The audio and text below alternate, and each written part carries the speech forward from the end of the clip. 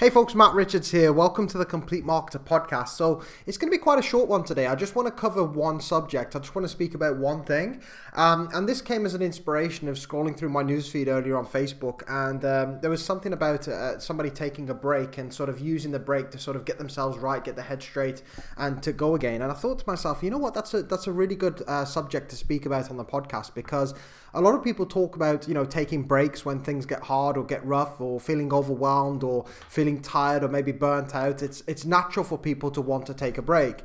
Now, what I wanted to speak about in particular is what you actually do with that break. If you're the type of person that sort of just has a break and does nothing at all, let's say you're really stressed out with your life or what you've been up to, and then you take a break, you're like, oh, I'm tired, I'm going to take a break for like a week.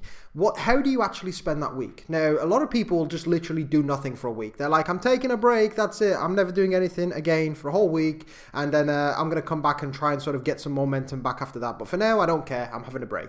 Now, that is fine. That is totally fine. There's nothing wrong with that. I'm not here to tell people how to live their lives. But the whole point behind this podcast today is just to maybe give people a slightly different way of thinking, because it might, help them with moving forward or not making the same mistakes again in the future. Now, one thing I did on this post, I was like, it's fantastic taking breaks, with a comment that I put down. It's fantastic taking breaks as long as you plan to not make the same mistakes that forced you into taking a break or making you feel like you took a break in the first place. So if you live like this super stressful lifestyle and you have no balance, you have no structure, you're not very good with your time, and then you're sort of, let's say you take a break because everything's overwhelming you and driving you insane. If you don't make any effort to manage your time, or you don't make any effort to make sure that you don't fall into the same trap again, you're going to be at this crossroad again in like the next week or so, the next month or so, the next couple of months or so. The whole point to me is in life is it's okay to make mistakes and it's okay to sort of get knocked for six, but you've always got to try and learn from it. You've always got to try and adjust. You've always got to try and evolve. And I can say hand on heart, over the last 8 years, every single one of the hard decisions that I've been faced with, or times where I feel like shit, or times I feel like quitting or giving up, I'm almost always looked at it in a constructive manner.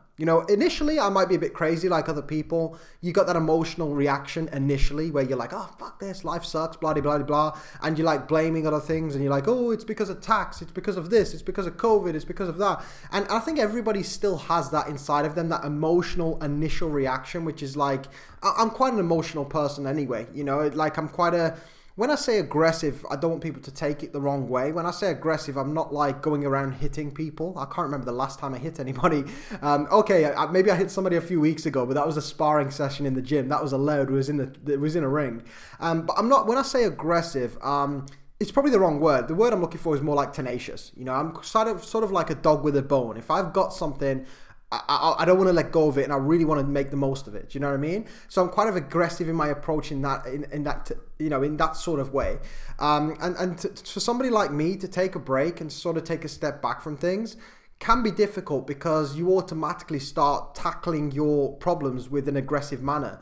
And that's not always ideal, because if you're tackling problems in your life with an aggressive manner, or, with a tenacious attitude, like, I'm going to power through this, I'm going to keep going, I don't care if I hit problems.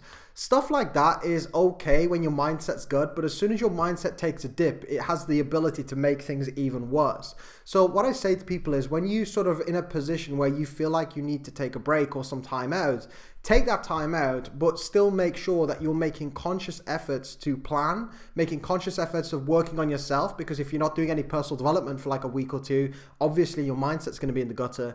And just think about some of the decisions that have left you feeling like you needed to take a break in the first place. Make some better decisions in the future to make sure that you don't find yourself at this crossroad again. And all this is all about just maintaining some level of consistency. It's better to, be a constant 8 out of 10 for like every day of the year than be a 10 out of 10 for like 2 weeks and then you're like a 3 out of 10 because you need a break. That's not what you're never going to be able to build a stable business with that. You're never going to be able to build a stable income with that, because it's just so up and down. It's so extreme. It's so from one extreme to the other.